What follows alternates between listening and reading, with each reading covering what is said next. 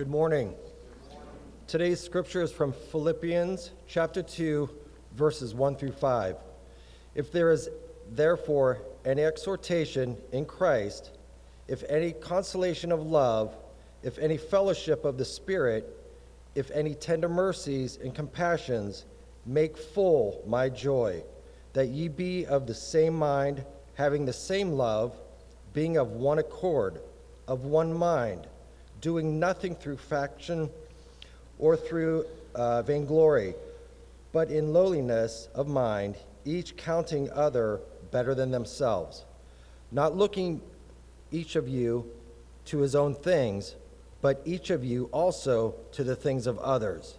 Have this mind in you, which was also in Christ Jesus.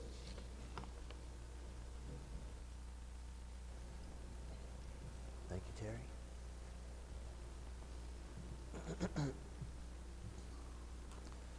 Good morning. It's great to see everyone, as always. Don't forget to check on folks, because again, it is cold and flu season. I know we've got some people traveling, but we've also got several folks that I'm sure are under the weather. So just make sure you check on your friends and your families. We're going to continue today in our study as we deal with not I, but Christ in me. And today we're going to look at the section with regard to the way that we take on the right mindset as we view ourselves and we view others. And so we're gonna look at Philippians chapter 2. We're going to look at John. We are going to probably, time permitting, take a moment and go back to Genesis, because this all comes into play as we give consideration to the example that Christ set before us. And I was having to clarify with Robin earlier that a quick look at that, it looks like Marty Feldman, for those of you that are old enough to remember Marty Feldman. But it is not Marty Feldman. It is a guy with a magnifying glass to give us the idea, because we're going to look at the Greek a little bit, because the words that Paul chose were, as always, very specific and very telling with regard to what he was trying to convey to the Philippian church in the context of how they look at others. And what you and I are going to take away from these few moments of conversation and study is going to be a challenge. I mean, it's going to be a challenge with regard to the mindset that we have as we view those around us. And so, as we look here at Philippians, just want to point some things out.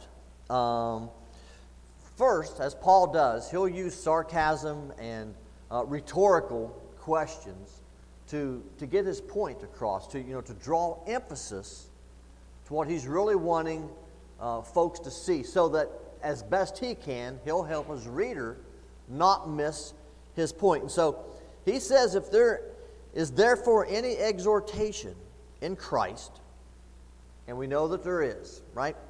If there's any consolation of love, of course there is. If there's any fellowship of the Spirit, if any tender mercies and compassions, right? We know all those characteristics exist. He says, then make my joy complete, or make full my joy, depending upon your translation, that you will be of the same mind. And there's a theme here with regard to joy and mind that we're going to explore. But be of the same mind, having the same love, being of one accord. That's the old Church of Christ joke that everybody drove Hondas, right? Because they were all in the same accord. And of one mind, right? Same mind, one mind, he's telling them. And so, what does that do to the church? What does that do to the readers when when we consider, right, if these things exist that he talked about, right, if these characteristics, these things that are supposed to manifest themselves in the lives of Christians, of the lives of a church, those things certainly exist. And if that's the case, he's saying, help make my joy full by being basically united and focused on the right things, right? And it's easy to say, okay, of the same mind and one mind, right? There isn't a, you've heard me say this, there isn't a soul sitting in this audience that if we went down through enough issues or items that everybody would be in exact, complete agreement. Do you agree with that? See, that was a trick question. What's that? He disagrees. Right? It wouldn't take long. I could hit 2 or 3 things that I absolutely know that we would not be in agreement on. But that does not mean that we're not of the same mind.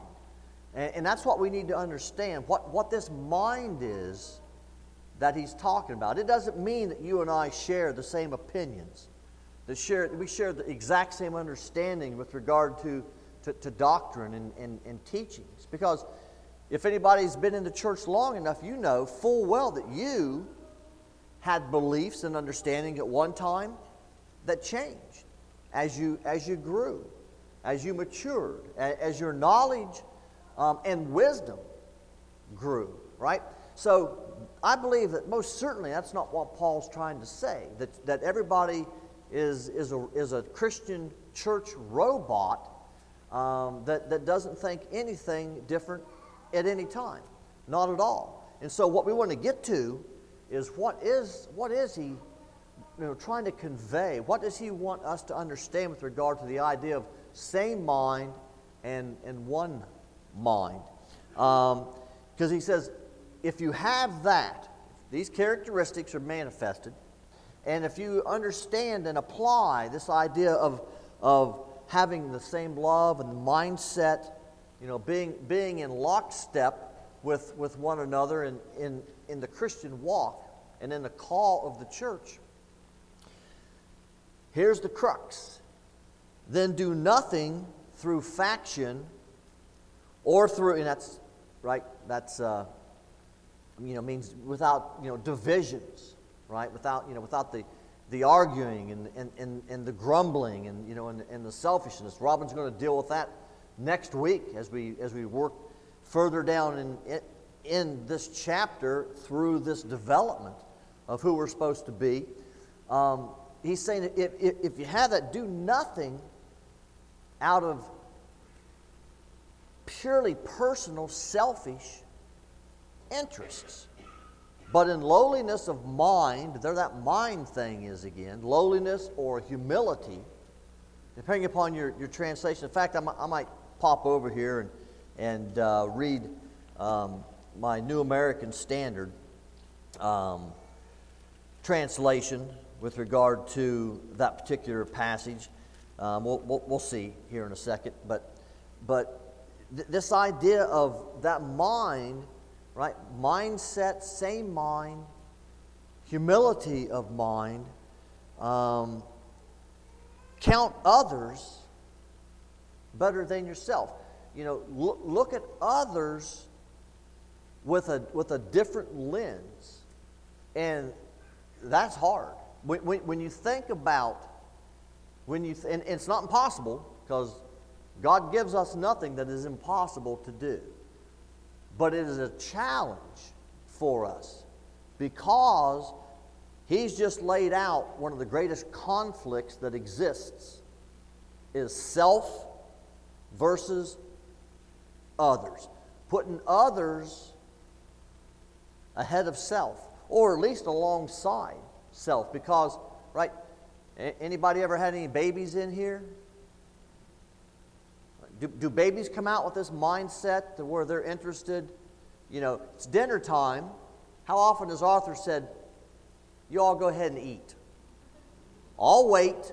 I'll sit here patiently. You all enjoy a nice dinner together. Right? All the time? Yeah. Not even once? No. Right? you come out of the womb fighting for self, right? Lincoln? No? All right. If I ask enough, do you think I'll get the right answer I'm looking for? No. Cameron? Brandon? Not even today. Right? We come out fighting and concerned for ourselves, for numero uno. That is a basic, fleshly, human tenet. Right? To take care of myself, to preserve myself. When Jesus made the statement, there is no greater love that someone has than to lay down their life for a friend, that could roll off the tongue very easily. But to give up one's life, right? You know, when I talk about that, I always want to quote Clint Eastwood from Unforgiven, right? Because he makes a statement to this young kid who's joined the band with him and Morgan Freeman as they go to avenge a town that really hurt some local prostitutes, and they want to go present justice to those people. And this young kid, Clint told him, "I'll sterilize it," but he said, it's really something to take someone's life, because when you do, you take everything that they have and everything that they're ever going to have. And the preservation of me, right, is strong. Your preservation of you is strong.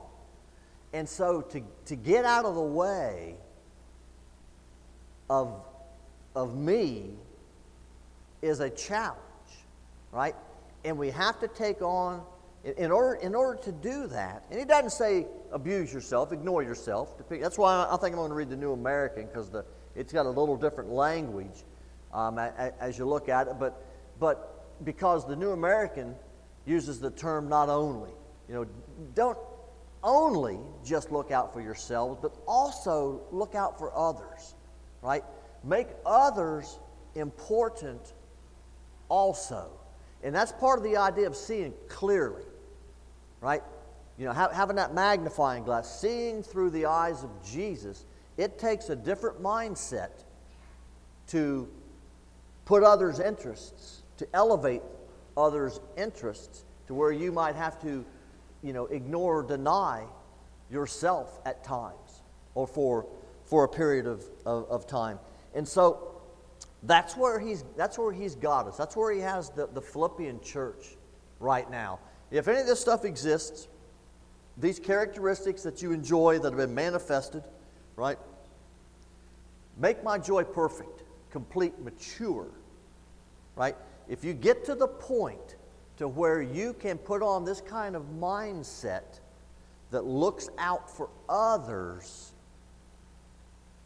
that is going to, in his words, give him a completeness in his joy, because you have been able to, I won't even say overcome, but you've been able to harness and manage one of the most basic tenets that exists to a human, and that is self. Right? That is self. When Paul makes the statement, each day there's less of me and more of him, right? I think we might have a song that says something like that, right? And so you and I are challenged as we go about our day, as we go about our lives, to try and take on that mindset. And so he goes on to say, not looking, right? Each of you to his own things, or that's why I say New American, not only looking out for your own interests, but also to the things or interests of others. Have this mind in you, which was also in Christ Jesus. And there it is. Mind, mind, mind, mind. Let's talk about minds. Well, okay. To understand mind, let's go look at the mindset of Jesus Christ. And that's where we're going to spend the next few minutes, is looking at his example that Paul's drawing on to utilize, right, as the teaching and discussion point of how they should behave that would elicit, right, or manifest joy, right? that would manifest joy, because that would show, right, that you've been able to move to the point of being able to place others in a place or a state of importance. The Greek, there's several Greek words and derivatives when you look at this, the idea of this looking or seeing. And it's not just looking. I was going to okay, so by the way, is that font big enough to see in the back? Okay, all right. Robert and I were working, talking. Evidently, sometimes I have microscopic font up here, and I don't realize it. And so we're working to correct that so folks can see more clearly. That was a happy coincidence, wasn't it? We're talking about seeing.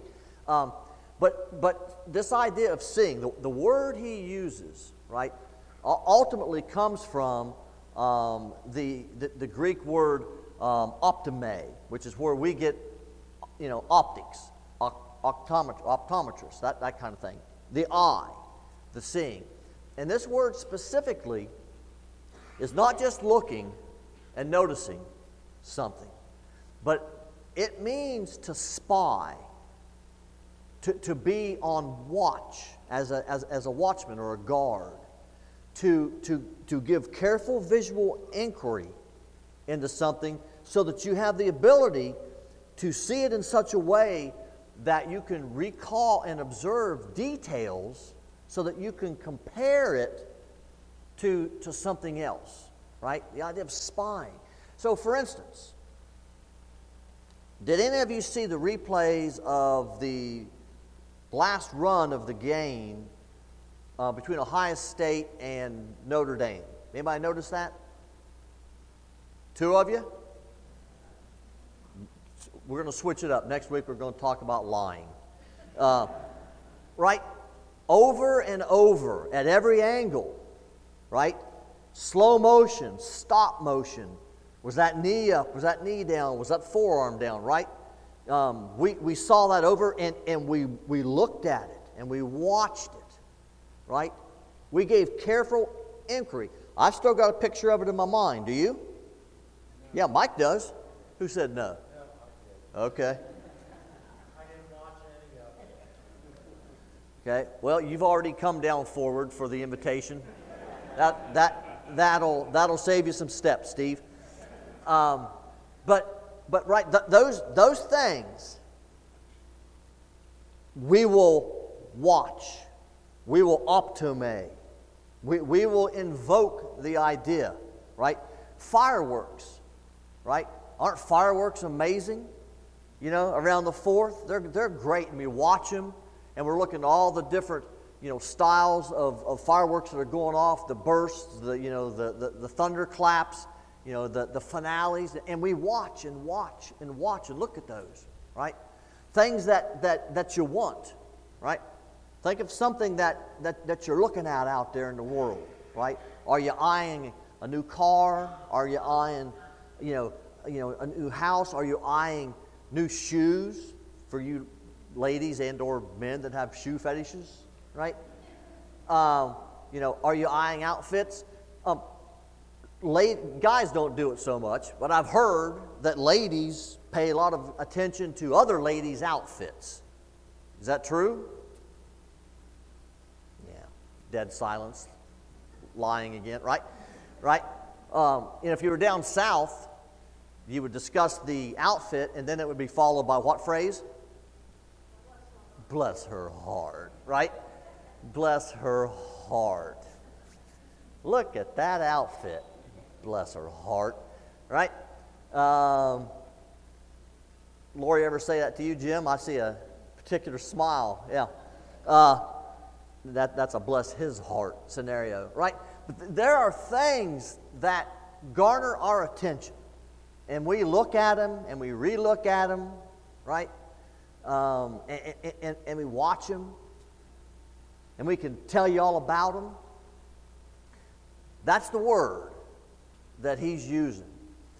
And he's applying it, right? He's applying it to our looking at those around us to understand what their needs are. Right? To understand what someone's needs are requires a looking. To really understand where someone is, what they might be going through. Right? One of the things I detested about masks was you could not see people's faces. Remember, if I may use Dave, can I use you, Dave? Thank you, Dave. See, you ask those questions and you answer before they get a chance to say no, Dave. But Dave had a friend, a good friend that he had lost during the lockdowns, during the masks. And Dave came in. I was in the back. He came through the door, and I could not tell. But he was torn up. Managed to get here, but he was torn up with grief, weren't you? And he's someone I typically, I'm not a huge hugger, but we'll do a bro hug, so shoulder bump.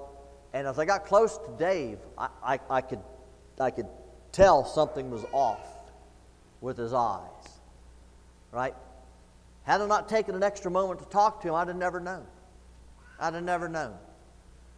That he was hurting, that he was grieving, that he had lost one of his best friends, right, to a tragic illness. And to us, it's easy to roll along and to not really stop and look at those around us in such a fashion that we understand. Because, within this whole idea, right, of watching, I wouldn't be afraid to say that it goes so far as to taking an interest in, to get involved, to take a moment, to look at someone, to talk at someone, to find out. Because in order to understand what someone needs, and unless they come say, I need it, right? And a lot of folks won't do that. Right? A lot of folks won't do that. You and I need to work on being in the business of spying, the good kind of spying, right? Of observing, looking with the intent of having the same mindset toward an individual that Jesus has, right? That Jesus has. Tough. That is tough stuff, but that's who we are and what we're to be about. Okay,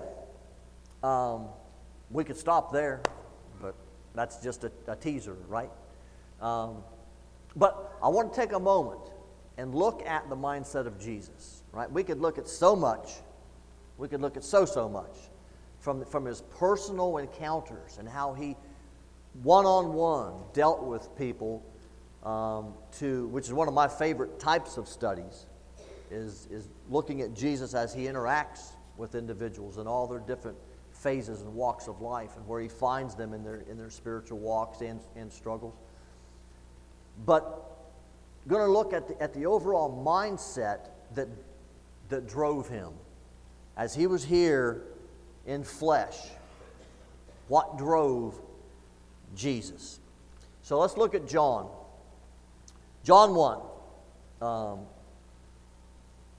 reads this way. This is John's account. Oh, by the way, how many that hadn't been watching The Chosen have now started watching The Chosen?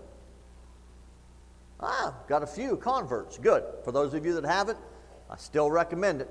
Week after week, you're going to hear me. It's really awesomely done. Really, really well done. Before the world began, the world was there. Or the Word was there, right? Before the world began, the Word was there. The Word was with God, and the Word was God. He was there with God in the beginning. Everything was made through Him, and nothing was made without Him. In Him there was life, and that life was a light for the people of the world, and the light shines in the darkness, and the darkness has not defeated it. And I'm just going to reference, I'm not going to turn back to it, but when you look at Genesis 1, 26 and 27, there's a lot there, but that's when God says, let us make man in our image. In our image, we shall make man. And so he takes that idea of an individuality and plurality being united, right? Being united in one purpose, right? One mindset, right? And so Christ was there in the beginning. He was the Word. He was with God, and he was part of the creation, part of the Creator. On down, he came unto his own, verse 11, and they that were his own didn't receive him, but as many as received him, to them he gave the right to become children of God, even to them that believe on his name, who were born not of blood, nor of the will of the flesh, nor of the will of man, but of God. And the Word became flesh. Right? That's one of the most poetic statements or phrases, in my opinion, that exist. The Word became flesh, because in doing that, we were then able to see the embodiment of God, of holiness, of glory, right? We were able to see Him in action, Him living and loving and serving and obeying, right? Being humble. We were able to see that. And one of the reasons He came was for us to be able to see that, so He could show that He related to us and that we could have a better understanding of His mindset, of what God expects and what it looks like to be obedient to God. But the Word became flesh, dwelt among us, as I said, so we could see. And we beheld His glory, seeing glory as of the only begotten Son from the Father, full of grace and truth. We were able to see it. John bore witness of Him and cried out, saying, This is He of whom I said, He that cometh after me has become before me. For He was before me. Right? Everybody remember who was born first? Who was John's mother? Elizabeth. And when Mary went to Elizabeth, Elizabeth was how many months pregnant? 6. Right? That sound about right? 6. And Mary was now pregnant. And so what John's saying, even though John's 6 months older than Christ in the flesh, he's saying Christ came before me, because he has an understanding that Christ was with God. Christ was there in the beginning. He is the embodiment of God, and He has now come to be with us. For of His fullness we all received, and grace for grace.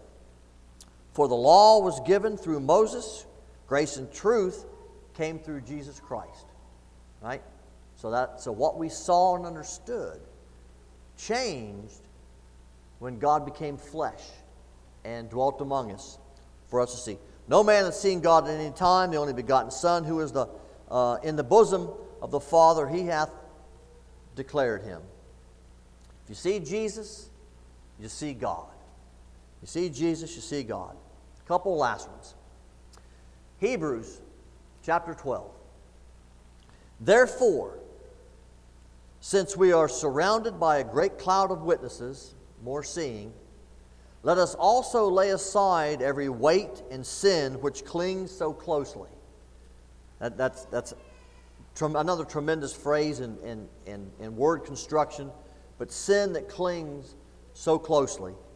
Let us lay it aside and let us run with endurance the race that is set before us, looking to Jesus, the founder and perfecter of our faith, who for the joy, here's the joy, again, right?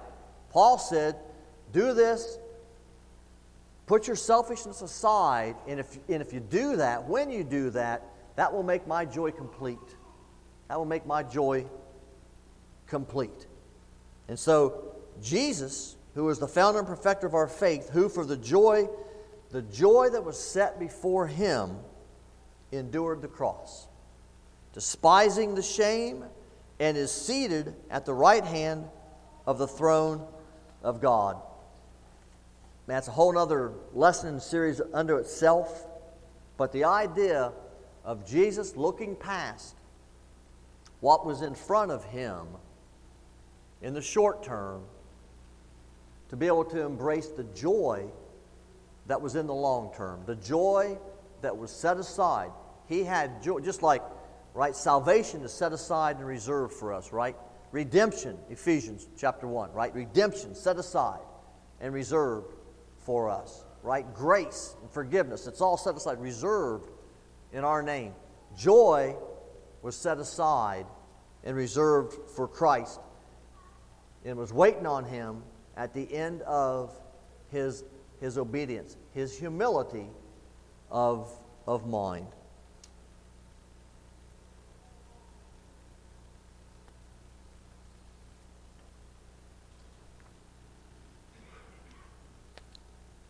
Finish out Philippians, the rest of the text today. So we looked at verses 1 through 5. We've looked at John. We've looked at Hebrews. So Christ has experienced joy. He is now seated. We're going to see some language here that he has been, again, depending upon the language of your particular translation, but there's language that is used that he has been exalted to the highest place. Now that makes you think, right? That should challenge you. He was God. He was God. He became flesh. But now he has been exalted, highly exalted, to the right hand of the throne of God. Right? And so listen to the language that Paul uses here. Speaking of Jesus, who, existing in the form of God, counted not being on an equality with God a thing to be grasped, but he emptied himself. Again, whole nother lesson. He emptied himself of many things. Of many things. In taking on flesh. He took on the form of a servant, made in the likeness of men, and being found in fashion as a man, he humbled himself, becoming obedient even unto death, gave up everything except in his situation and in our situation with regard to being Christians. We don't give up everything we're ever going to have upon death. Upon death, we transition and inherit that which is reserved for us. Wherefore, so therefore, also God highly exalted him and gave him the name which is above every name, that in the name of Jesus every knee should bow, of things in heaven, of earth, and under the earth, and that every tongue should confess that Jesus Christ is Lord, to the glory of God and the Father. So what we see is that in order for that joy to be obtained, we have to put on the mindset of Christ. When he emptied himself of selfishness, right, and took on humility, and took on obedience, and looked out for others. There is no greater example of looking out for others and putting others' interests and needs before yours than the cross. Amen? Lackluster, but, right? No other example of putting others' interests ahead of his as he existed in flesh. He gave his all. Right? So that we would have that relationship. And so, the admonition and challenge for us as we leave here, right, is we continue to work on it's not I, but Christ in me that controls me, that directs me, that changes the way I act and behave and think and what I want. We work on looking out for others, right? There was a picture of a little girl she was like looking at a parade or something, that had her, right?